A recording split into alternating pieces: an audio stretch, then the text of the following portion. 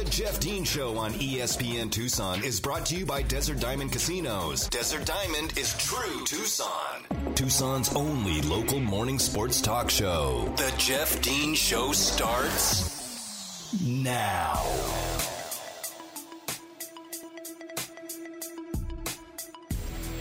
Good morning and welcome back, Tucson, to the Jeff Dean Show here. It is hour number 2 on today's Monday edition on April the 25th. Of the Jeff Dean Show, and whether you're tuning in on the AM side at 1490, on the FM side at 104.9, or if you're listening via the live stream, which can be found on ESPNTucson.com or via your Alexa-enabled devices, I appreciate you tuning in here to Tucson's only local morning sports talk show to gather the information, news, entertainment, opinions. Certainly was able to deliver on a few of those in the first half of the show. And we'll have some great stuff here in the second half of the show for you as well as we dig into some more local stuff and, of course, some NFL as we talk NFL every single day here on the Jeff Dean Show. That is my promise to you. And we will definitely talk some NFL here today. But I want to talk about things that are happening on the campus over the weekend because what we saw the last 3 games, essentially, the last 3 days, 3 nights, whatever have you, at High Corbett was, I think, a little more indicative of what the reality of Arizona baseball is right now, what this season's Arizona baseball is. You had a sprinkling of good pitching. In fact, on yesterday, you had great pitching from Garrett Irvin, and he was masterful in his performance yesterday, completely stifling the bats of Arizona State. For a while, he gave up the 3-run homer in the 6th, but the one bad pitch just kind of, this happens to starting pitchers all the time, or just regular pitchers all the time. One bad pitch can completely mar a great performance if you just look at the box score. Now, if you watch the game or if you read more about the processes that got them to that point, you realize that Garrett Irvin was just turning in a great performance. I mean, it was tons of ground balls in that game, allowing his defense to play behind him. And although it has not been the most trustworthy of defenses this season, it was solid yesterday, and he was able to keep the shutout going through 5 innings and into the 6th. Meanwhile, Arizona's bats had come to life. They were getting timely hitting in the game.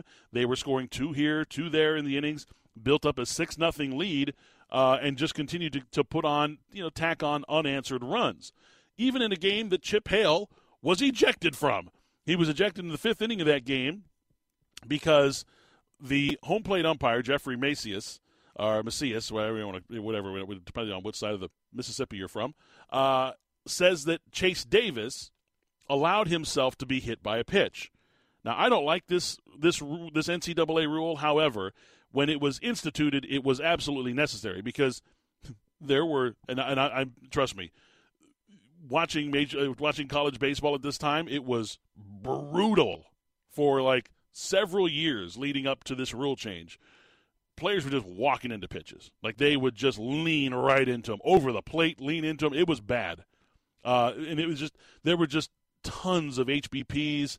There were base runners all over the place that didn't deserve to be there. I mean, it was a mess. So NCAA and college baseball said, we're going to let the umpires determine whether or not the batter made a determinable effort to avoid getting hit by the pitch. Here's my problem. If that pitch is in the batter's box, okay, if it's such a horrible pitch that it winds up crossing the front line of the batter's box, then that batter don't have to do diddly squat to get out of the way of the ball. Okay? If you had and Chip Hale made this, talked about this in his press conference. He said, if a player gets hit in the back, it's no question. But if a player gets hit in the thigh, it's all of a sudden, he didn't get out of the way of the ball.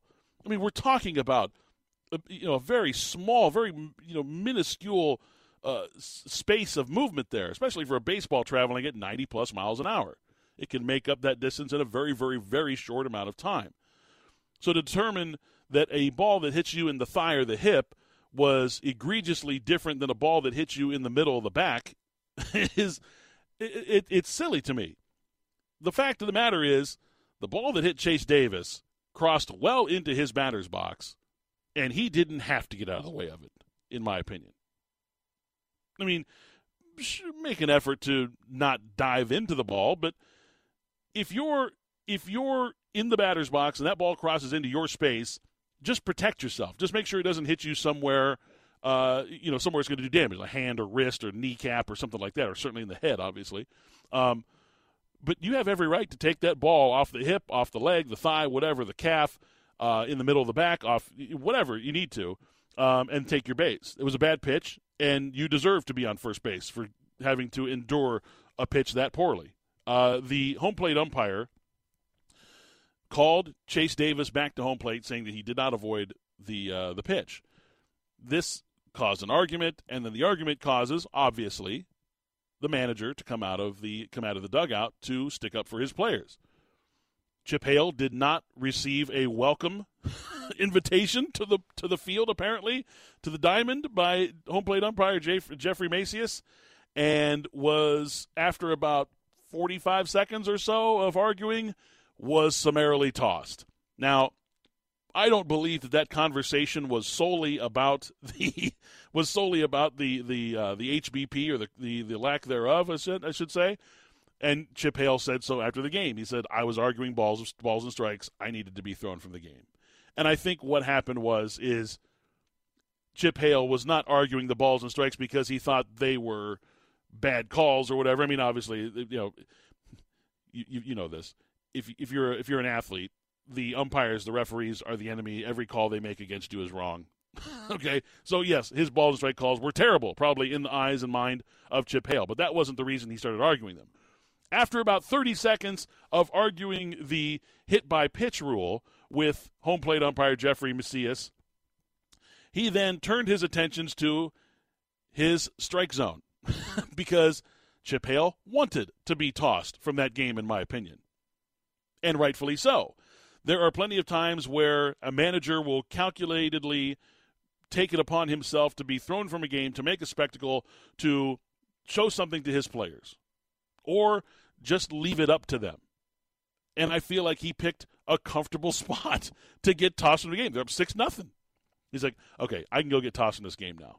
Something's going to happen, and I'm not going to like it. I'm going to go after this guy because, first of all, this home plate umpire has a reputation for tossing managers. He tossed 2 people in the Tennessee game the other night. So, yeah, he's been known to do it. So Chip Hale goes out there, is like, hey, that wasn't hit by pitch. Well, he's not supposed to get out of the way. How can you determine that? And he's like, well, I determined that he did, and that's the rules. Well, your strike zone sucks, and that should have been and all of a sudden, so then he starts taking after him, and then he's arguing balls and strikes, and then you got to get tossed. So I thought it was a calculated move by Chip Hale, and I thought it was the right move because not only did Arizona go on to win that game, but they continued to pile it on. I mean, they won the game 14-4. It was 6-0 at the time, so you do the math. They still outscored Arizona State 8-4 in the final 4 innings of that game after Chip Hale got tossed. So it was still a moment of motivation for Chip Hale and his team. As if it wasn't enough to lose the way that they lost on Saturday in front of 7,000 people, the biggest crowd of the year at High Corbett, with what Chip Hale called unacceptable play on Saturday night in an ugly loss to Arizona State in front of your biggest amount of fans you've had at a game all season. That following the colossal bomb that was hit off the bat of Chase Davis in a walk-off extra inning win by the Batcats on Friday night at High C. I watched the replay of that home run. I mean, no fewer than 20 times. It was that enjoyable. And, Arizona baseball putting out the stats, Arizona Athletics putting out the stats of the exit velocity and the launch angle at 441 feet or something like that. I mean, that is an absolute bomb. Jock Peterson hit a ball yesterday for the Giants. It was like a leadoff home run. It was like 442 feet, and it was all Major League Baseball could talk about yesterday. Jock Peterson with his gargantuan bomb in the first inning. Chase Davis is hit off the roof of the Francona Hitting Center. If you haven't been to High Corbett, it's a long way to go. Long way to go from home plate. That was an absolute colossal blast. And if you haven't seen the picture, If you go to Tucson.com, the Daily Star's website, okay, and if you find Michael Lev's story from Friday night about Chase Davis's walk-off home run, and the lead picture, okay, the picture by Kelly Presnell does a phenomenal job as a photographer at a ton of Arizona Athletics events. There's Chase Davis with his beautiful left-handed swing. You can see him there, and if you look at his face, he's almost in disbelief of how hard he just hit that baseball. Like, his eyes are like saucers. His mouth is wide open, and he is watching this thing soar into the night. You can tell that ASU's catcher is ready to get up and walk off the field. He's like, that's out of here. We're done. This game's over. But if you look at the picture, it is a phenomenal pic. Kelly Presnell does such a great job capturing these moments. And the picture tells everything. The look on Chase Davis's face is classic. You know, they say a picture is worth 1,000 words. 100%. Totally applicable in this situation. If you haven't seen the picture, it's a phenomenal picture there. You go to the website, Tucson.com. If you don't have a subscription, you can still click on the story and look at the picture. So Arizona now moves up in the Pac-12 standings. They're now number 2 in the Pac-12. 28-13 overall, sitting behind Oregon State. Oregon State, once again, having another great season. It's a very good baseball program that they've put together there over the last decade or two. They're 31-8 on the season, but the Wildcats nipping at their heels, 28-13 on the season, 13-8 in conference, and they have a week of non-conference games ahead of them. Do the Wildcats? They're going to be heading next door to New Mexico State to take on New Mexico State on Tuesday night before they return home for a 4-game series against the Nevada Wolfpack. That series starts Thursday and will run through Sunday. So a lot of home games for the Cats this weekend, hosting an out-of-conference schedule before they travel to Los Angeles to play at USC. Consequently, USC in dead last in the Pac-12, which is crazy to see because of the history of that program. But they're 5-13. They just got worked by Utah over the weekend. USC baseball in trouble right now. They are not good, and things not looking better with Arizona coming to town in 2 weeks. So Arizona continuing to do well, continuing to fight for that regional to try to host in the College World Series. They climb themselves most likely back up into the top 25 with their performance this weekend, based on some of the other outcomes that occurred over throughout the country in college baseball. So good to see the Batcats back in action. And like I said, I think this weekend was kind of a dichotomy of what this team is. Friday night, a back and forth, get an emotional win off the bat of your crusher, right, Chase Davis. Get an emotional walk-off in front of the home fans. Turn around Saturday night, all the fans in attendance, and you stink up the joint. And I mean stink it. Like, they couldn't get the bats going where they had 19 ground balls in the game. That's, look, obviously tip of the cap to the opposing pitching staff. The worst in the Pac-12, but you got to do better than that. 19 ground balls, and they just, it was again a comedy of errors in certain certain times of that game. I can't remember what inning it was in, maybe like the 4th inning or the 5th inning, where they hit a batter, then they threw a ball, hit off a runner in the inning, and you don't cover first base, and Chip Hale had to come out and scream at his team on the mound, and like, okay, and then to come out yesterday and just absolutely beat the brakes off of your opponent in every sense of the word. And I mean, they dominated them at the plate, they dominated them in the field, they dominated them on the mound. It was utter and total destruction of your rival yesterday. And that's kind of been the story of Arizona baseball this year. They get emotional win, they have a deflator, and then they have an impressive win. It's just kind of been kind of you spin the tumbler, right? It's like a bingo tumbler. You spin the tumbler, you reach in, you pull out the ball, and see what you get. For Arizona baseball, it's one of 3 things. One of those 3 things that I just mentioned. Emotional walk-off win, big home run, big blast to send your team to victory, a dominant performance in every aspect of the game, or some disgusting, putrid stink ball of a performance. It's just like, really, that's kind of where they are right now. However, 2 of those outcomes are good, right? 2 of the 3 are good outcomes, which is why they are where they are. 28-13 on the season, having themselves a nice year. When there was a lot of woe going on after the demise of the team at the end of last season. You've got a manager, a head coach interviewing for other jobs while the team is still in the World Series. It's disgusting. I won't even say his name. It was doom and gloom for a while for Arizona baseball fans. But Chip Hale to the rescue. He's able to secure some of those players that decided not to jump ship and follow their previous coach to their new destination. And they've still got talent. They've still got Daniel Susac, who is remarkably good. God, is he?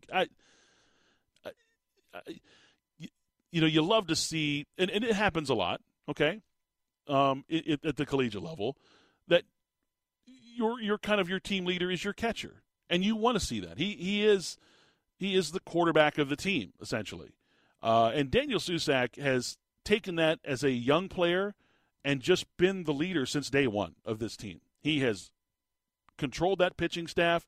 He does a phenomenal job of relaying the calls. He's not going to be, responsible for calling the entire game. No college catcher is, okay? But he does a phenomenal job of managing the staff from that position.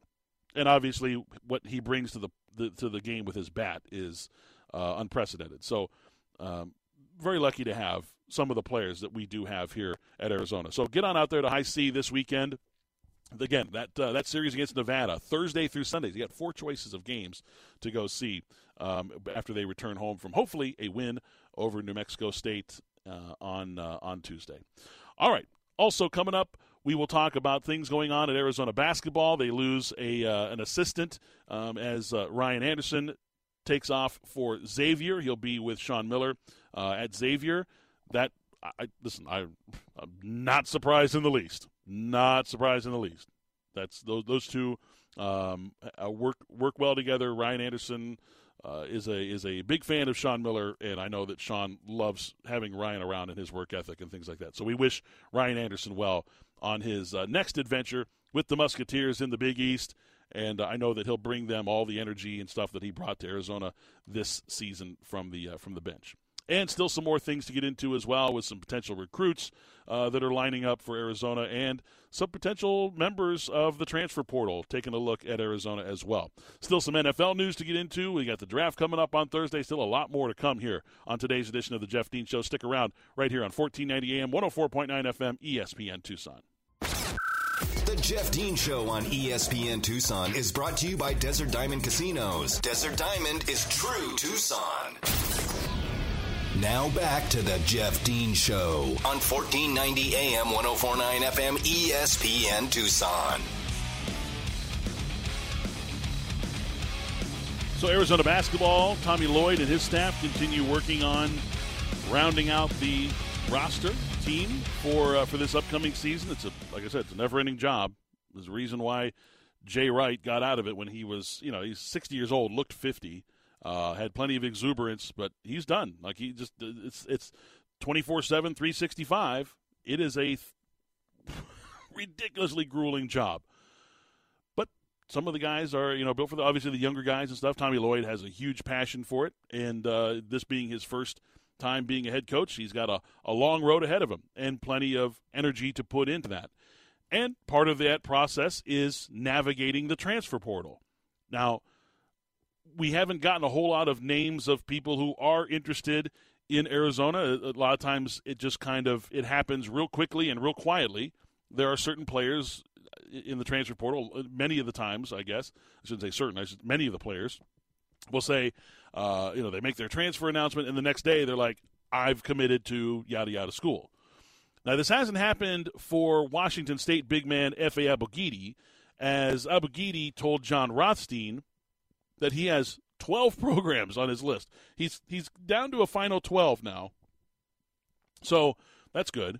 The 12 include, these are some pretty good programs, Kansas State, Houston, Mississippi State, Oklahoma, Maryland, Central Florida, Wake Forest, Marquette, Texas A&M, Texas, and Arizona, the only Pac-12 school listed on his top 12.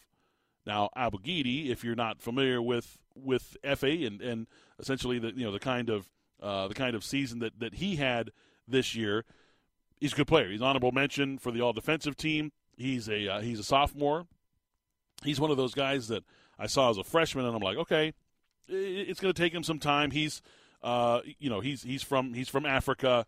It's going to take him some time, like it does many of the times with the kids from the smaller I guess the more impoverished type of countries and places on earth that are playing. He's from Nigeria, so there are there's a curve. There's a steep curve on those types of players. But as a sophomore, played really well defensively. He was a good shot blocker for the Cougs this year. Blocked just about 2 blocks per game, 1.8 per game.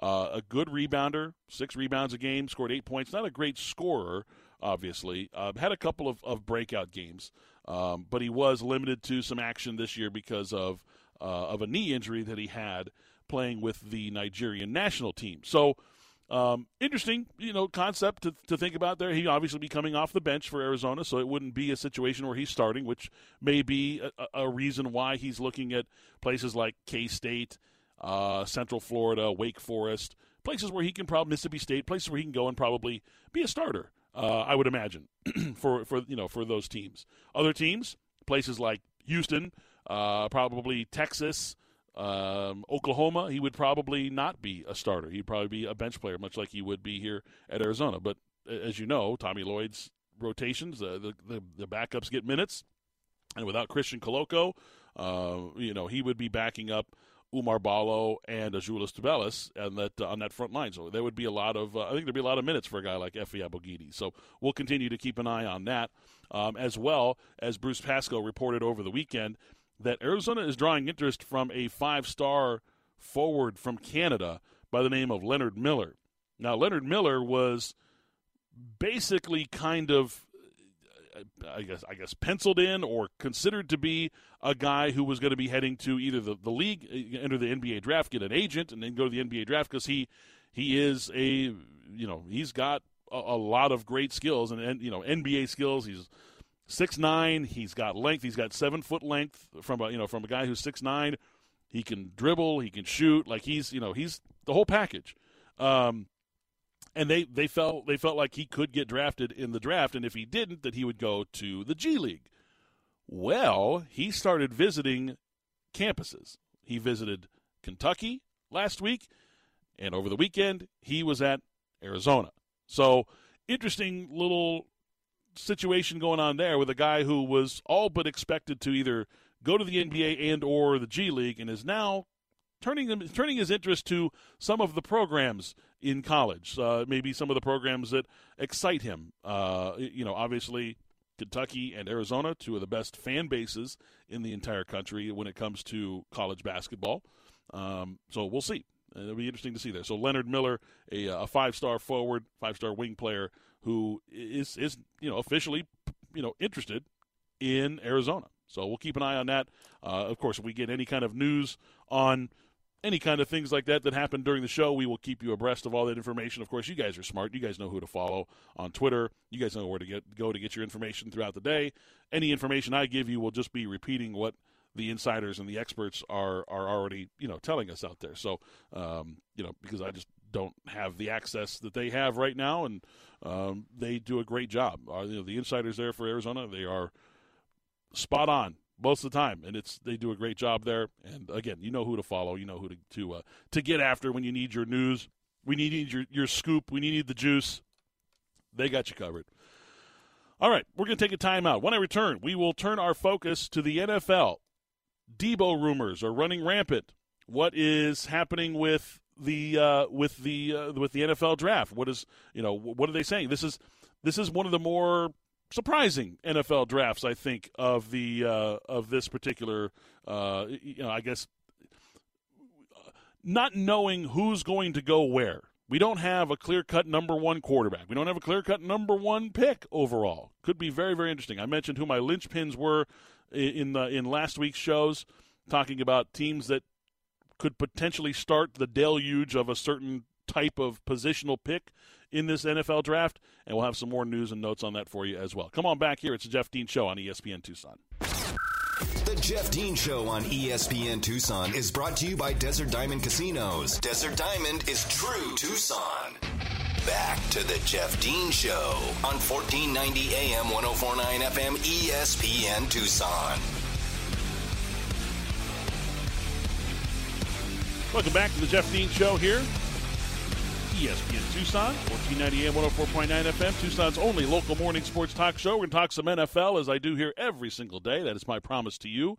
Certainly plenty of stuff to talk about, as the Deebo Samuel rumors are running rampant. I'm going to give you my own opinion, I shouldn't say opinion. My opinions have been well known about this. I'm going to give you my prediction about what's going to happen with Deebo Samuel. I think Deebo Samuel will continue to be a 49er this season. The 2022 season, I think, will come and go without a Deebo Samuel trade. I think the 49ers are going to do extremely well this season with Deebo Samuel.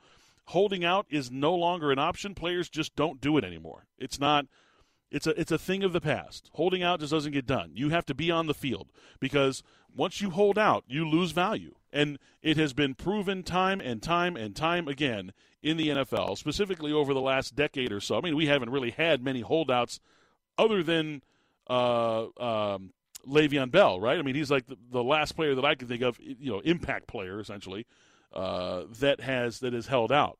How did that do? How did that go for Le'Veon Bell? Not so well. And it's been proven time and time again that holding out does not do well for the players. It used to serve a purpose. I mean, hell, Jerry Rice held out for the 49ers. 1992, Jerry Rice was, wanting more money. The 49ers were like, you still got 2 years left in your contract. We're not going to rework the contract, even though you are the greatest wide receiver, possibly the greatest football player of all time. We're not going to redo your contract. He held out for, it was like 38 days or something like that. He held out for. Eventually, he showed up to work. He got his contract and went on to do everything that Jerry Rice has done in his career, obviously. Holding out is not an option anymore. It doesn't happen. Players need to be on the field to prove that they're worth what they're preaching.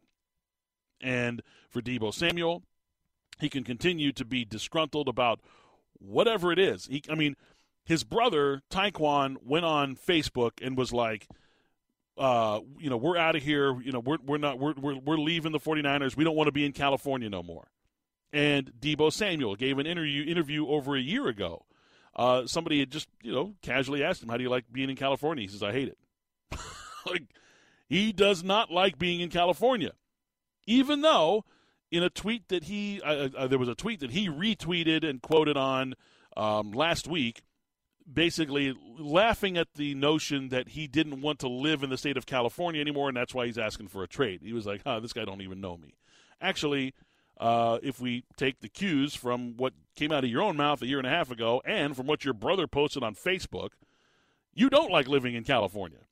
So that might be, that might be the biggest part of it all, that he just misses home. He wants to be back home. Okay, well, do you want to go play for the Carolina Panthers? Get the ball thrown to you by Sam Darnold? Good luck. So my prediction is that Deebo Samuel will be a 49er for the 2022 season, and then the 49ers will tag him. They'll just be like, you know what? We're not letting you go so quickly. We're going to use you for as long as we can. We're going to milk this cow as long as we can. He's 26 years old. By the time he finishes this season, and when the 49ers if and when the 49ers tag him, which I think they will do, they will franchise tag him for the 2023 season, paying him the average of the top 5 paid wide receivers in the league, which is no slouch of where to be now, right? Based on the deals that Tyreek Hill and Devontae Adams and Christian Kirk have gotten, and who knows what A.J. Brown and DK Metcalf are going to get. Deontay Johnson's going to sign a deal, I guarantee you, with the Steelers. They love him. Terry McLaurin's going to sign a deal. The numbers are going up. So to be the average of the top 5 paid players a wide receiver is going to be no slouch when the franchise tag comes to Deebo Samuel at the end of the 2022 season. And then that will most likely be it for him as a 49er, but he'll also be getting close to 29 years old. Who knows what kind of injuries are in his future? And I'm not saying I wish anything upon him. I certainly don't. If he's going to be playing for the 49ers, I want him to play all 17 games and more. I don't wish injury on anyone, for that matter. Let's make that perfectly clear. But at the age of almost 29, going on ancient in the NFL at the wide receiver position, not a great place to be for Deebo Samuel. So, his best bet would be to stay with the 49ers, where they will continue to use him the way that they have, make him worth as much as they possibly can, because if he shows up and he balls out like he has been over the last 2 seasons, his numbers will continue to go up and his value will continue to go up. And again, yes, the 49ers will franchise him, but at the end of that franchise season, he'll have an opportunity to sign a deal. Maybe he gets a 3 or a 4 year deal for, who knows what the money's going to be like then, $120 million for something like that at that point. Who knows? Anyway, and he'll be able to get that final contract, and people will be like, oh, I can't be, whatever team signs him, who signed Deebo Samuel, worthless Deebo Samuel, 31 years old, can't even get on the field. We're paying him $35 million this year, and he'll be the talk of the NFL. Like, he's a $27 million dead cap hit to this team. But you know what? He's going to get paid, and he earned it. And that's the way it goes. So you don't play offensive line where even though you are involved in violent collisions 70 times a game, you continue to play every down and play for 18 seasons. You're not playing the quarterback position where you're protected by the rules and by the officials to where you can stand back there as a statue for 17 years and continue to play at a high level. That's not the position of wide receiver, running back, linebacker. That's not how those work. So you make your money when you can, and I don't think that I don't think the 49ers are in love with anybody in the draft enough to trade him to the first round of this draft. Like I said last week, the Jets would probably love to bring in Deebo Samuel. It would cost them the number 4 overall pick because the 49ers are going to put a greater value on Deebo Samuel than the 10th overall pick. I'm sorry. And I know that there's a bunch of draft nerds out there that are like, well, those numbers don't compute. His worth is right around the 11th or 12th pick of the NFL draft and not the 10th. And to go to 4th would be agreed. Tell you what, you go to that into that war room of the New York Jets on draft day, and when they're sitting there looking at, okay, do we reach to draft Garrett Wilson at wide receiver, who I think is the best receiver in this draft class, would have been a second-round pick in the 2019 and the 2020 drafts at wide receiver, by the way. Do we reach for Garrett Wilson? Do we really need a wide receiver at 4? Do we take whatever corner is best available, whether we have a high grade on Sauce Gardner or whether we have a high grade on Derek Stingley? I heard this morning that Marcus Spears, as homerish as he is for LSU football, he thinks that Derek Stingley is going to be taken number 1 overall by the Jacksonville Jaguars, which is very possible because we don't know who the number 1 pick is in this draft. We all think it's Aiden Hutchinson, but there are certain GMs out there that don't like his upside, don't think he has, Pro Bowl potential in this league. The fact that he got worked by Alabama in the playoff game is telling them everything they need to know about Aiden Hutchinson. That's fine. You evaluate your team, evaluate players however you want to. I don't think it's the case. I'd love to bring in a guy like Aiden Hutchinson just for the fact of having his motor and having his personality and his culture and his work ethic around my team. It's infectious. Those kinds of things are infectious for people. So I would be happy to bring a guy like that in. Anyway, I digress. If you're the New York Jets in the war room, you say, okay, we're going to do this. We're going to reach for Garrett Wilson. We're going to take whatever cornerback. Or if Deebo Samuel were a draftable player, there wouldn't even be a discussion. You wouldn't even be discussing it. You'd be like, Deebo Samuel's available. He led the NFL in yak yards last year. Yards from scrimmage after catching the ball, and all these other. He was 65th in the NFL in target yards, but first in the NFL in yards after catch. The single most important statistic for a receiver outside of catching the ball. Your drop rate essentially. Yeah, we'll take him instead of reaching for a rookie wide receiver who played in a wide open offense in the Big Ten. There's still schools out there that don't know how to defend the pass. Or to reach on a corner who, yes, had an impeccable record while he was at Cincinnati playing in college. Or to take a guy at LSU who's been a starter since he was a freshman in a very, very well-known secondary, in a very well-known defense at a big, high-profile school in the SEC, who has a lot of question marks about him coming into this draft. You would absolutely take Deebo Samuel with the number 4 overall pick. So the 49ers are not just going to be like, okay, give us a 10th-round pick. They should be asking for 4. They should be asking for 4. All these people are like, 10th-round pick, that's the trade. Nuts to that, man. He's one of the most valuable free agents, not a free agent, but he's one of the most valuable players right now available to other teams. And he is available. He's made it very well known that he's available. You look at that wide receiver draft class from 2019, and I don't mean the first rounders, because the first rounders were the likes of N'Keal Harry, Hollywood Brown, I think, was taken in the first round of that draft. And like Marquise Brown is a good player. He's not on the level that I think. Yeah, he was taken number 25 overall in that draft. You look at the dudes that were taken later in that draft, like 2nd, 3rd, 4th rounds. Wow, I mean, really. Because you got A.J. Brown was taken number 51 overall, right? Terry McLaurin was taken in the 3rd out of Ohio State. D.K. Metcalf taken with the number 64 overall pick.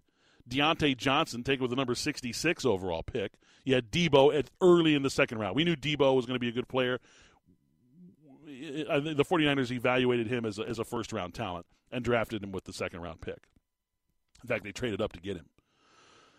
Also, later in that draft, you had the likes of Hunter Renfrow, taken with the number 149th overall pick. He about to get paid. Mecole Hardman is now the feature receiver in Kansas City. Was taken with the number 56 overall pick. Those are the guys that weren't taken in the first round. So I'm sure there are teams looking at that going, where's our Terry McLaurin in the 3rd round? Who's going to be our Hunter Renfrow that we draft late in the draft that is going to show up on game day and show up every day for practice and make a difference on this team? Because every team looking at that going, yeah, we don't have to do it with our first-round picks. We can go other places with our first-round picks. And maybe they do. But I still think that this particular draft, I think we'll see 7 receivers drafted in the first round, because it's going to be somebody's going to start the deluge. It's either going to be the Detroit Lions or it's going to be the Green Bay Packers. I think the Green Bay Packers are going to find a way to move up to try to compete with the Atlanta Falcons for that number 8 pick for the number 1 receiver in this draft, whomever they deem that to be. I think it's Garrett Wilson. Some people think it's Drake London. I like Drake London. I think he's got great game. I don't know if Drake London fits specifically in the Green Bay offense. Green Bay requires that you get off the line quick so that Aaron Rodgers can get you the ball quickly. It's not a stand back and wait for 3.5 seconds for guys long route progressions to develop and yada yada yada. It is go quick, and Drake London is not get off the line of scrimmage quick guy. He is a guy that needs to work the defense. He needs to situate himself in zones. He needs to use his physicality to establish position, whether it be at the goal line or somewhere in the field of play where he can then catch a ball and make a difference. So I don't know if Drake London is that guy, and I think the potential for him to be J.J. Arcega-Whiteside is always there. And I think we all know about what happened with J.J. Arcega-Whiteside, highly touted out of Stanford, and then just couldn't even get on the field in the NFL. Now the playoffs are here, NBA, and you can make every game feel like Game 7 on FanDuel Sportsbook. The Suns may be facing a Game 7 with the New Orleans Pelicans here coming up real soon, which was unexpected. But FanDuel Sportsbook is an official betting partner of the NBA, and throughout the playoffs, all customers can get a no-sweat same-game parlay every week. Now, your no-sweat SGP is where you essentially opt in that particular promotion. You find the promo on your FanDuel Sportsbook app. You opt in, and then you place an SGP bet, a same-game parlay bet. You can choose one game to do, where you build essentially, players to reach certain benchmarks and props, or you can do multiple games, which is fine as well. But if you lose, FanDuel is going to compensate you with up to $20 in free bets. It's great. I mean, to take advantage. If you haven't had this yet, I mean, maybe you haven't, maybe because you've won your parlays, which is also awesome. But if you lose, you get to play with house money, which is a hell of a lot more fun than playing with your own. FanDuel, of course, has many ways for you to customize your parlays your way. And best of all, when you do win, you're going to get paid faster than an inbounds alley-oop to DeAndre Ayton. And if you're new to FanDuel, that's cool. Just download the FanDuel Sportsbook app, sign up with my promo code DEAN, that's D-E-A-N, to enjoy access to even more great promotions like this one. But that's with my promo code DEAN, so that they know that I sent you specifically on the FanDuel Sportsbook app. So lace them up this NBA postseason. Get up to $20 in free bets if your same-game parlay doesn't win with FanDuel Sportsbook, the official betting partner of the NBA. 21 and over in present in Arizona. Refund issued as non-withdrawable free bets that expire 7 days after receipt. Max free bet is $20 per week. Restrictions apply. See full term to sportsbook.fanduel.com. And if you think you have a gambling problem, call 1-800-NEXT-STEP or text NEXT-STEP to 53342. When I return, I'll put a big, bright, red, shiny bow on today's edition of Jeff Dean Show. You're listening here on ESPN Tucson. The Jeff Dean Show on ESPN Tucson is brought to you by Desert Diamond Casinos. Desert Diamond is true Tucson. More of the Jeff Dean Show on 1490 AM, 104.9 FM, ESPN Tucson. 1490 AM, 104.9 FM, ESPN Tucson invites you to the Great Centurions Carnival. April 30th, that's this Saturday at Keno Sports Complex. The annual Centurion event is featuring The Trip on the Desert Diamond Casino stage. It's an evening of food, fun, and music, all while supporting our local charities, as the proceeds for this year's Great Centurions Carnival benefit TMC for Children, Literacy Connects, and Parent Aid. You can get your tickets and sponsorships online at espntucson.com and enjoy the beautiful weekend in Tucson this Saturday at the Centurions Carnival. Also, the NFL Live broadcast with Spears and Ali going to be going on this Thursday from 3 to 6 at the Fire Truck Brewing Company right there at the southeast corner of Grant and Swan. Be sure you go say hi to the boys and let them know who your team should be drafting on that draft day. Or maybe you don't have a pick. There are several teams without picks on this Thursday, of course, the first day of the NFL draft. So let them know. Go in there and hang out and enjoy all the great things that are going on at Fire Truck Brewing Company this Thursday. On tomorrow's show, I'm going to start talking about who the best number one picks of all time by position. So, who is the best number one offensive lineman? Who's the best number one quarterback to be taken? Who's the wide receiver? It's an interesting list because you sit there and you say to yourself, my God, how was the best player of all time at that position not a number one pick? I mean, you just go straight to Jerry Rice, the wide receiver position, not anywhere near the number one pick of all time. Tom Brady was picked in the 6th round and is generally considered to be the greatest quarterback of all time, and I wouldn't argue with that either. It's interesting because, it just goes to show you that people mature at different levels and at different times in their life, and certain things motivate them differently when they turn a different age, or honestly, sometimes it's just the fact that you're drafting a highly talented individual who played at the highest level at college and stuff, and they just went to a bad team. And an organization that is drafting high, number 1, number 2, number 3, year in and year out, probably an indication of the way that team is run. Because, look, owners don't come and go. They don't free flow in and out. GMs, coaches, players all do. Those are all fluid, door wide open, people moving in and out all the time. Owners do not. Owners stay. And a lot of times, as you say, it starts at the top and it just rolls downhill. And I think that's been the case in a lot of these situations where players were taken number 1 overall, went to a bad situation, and never recovered. Now, I say that because Baker Mayfield, of course, former number 1 pick, went to the Cleveland Browns, an organization who's never been to the Super Bowl. And it's an organization that many people believe is just a sour one. How will that affect his career moving forward? So we'll have a whole lot of stuff on that for you tomorrow. All right, that is going to wrap things up for today's edition of the Jeff Dean Show. Thanks to Mike Tontis, our winner of the Chris Rock tickets. We'll have more to give away tomorrow. Be ready for that. Also, Spears and Ali will have some to give away this afternoon as well. And, of course, thanks to Mary back in studio for pushing all the right buttons and keeping us on the air here of the Jeff Dean Show. And thanks to you guys for tuning in here to the Jeff Dean Show. And I will see you guys again tomorrow morning, 7 a.m., right here for another edition of the Jeff Dean Show on 1490 AM, 104.9 FM, ESPN Tucson. Thanks for listening to the Jeff Dean Show, Tucson's only local morning sports talk show. Jeff will be back tomorrow morning at 7 on ESPN Tucson.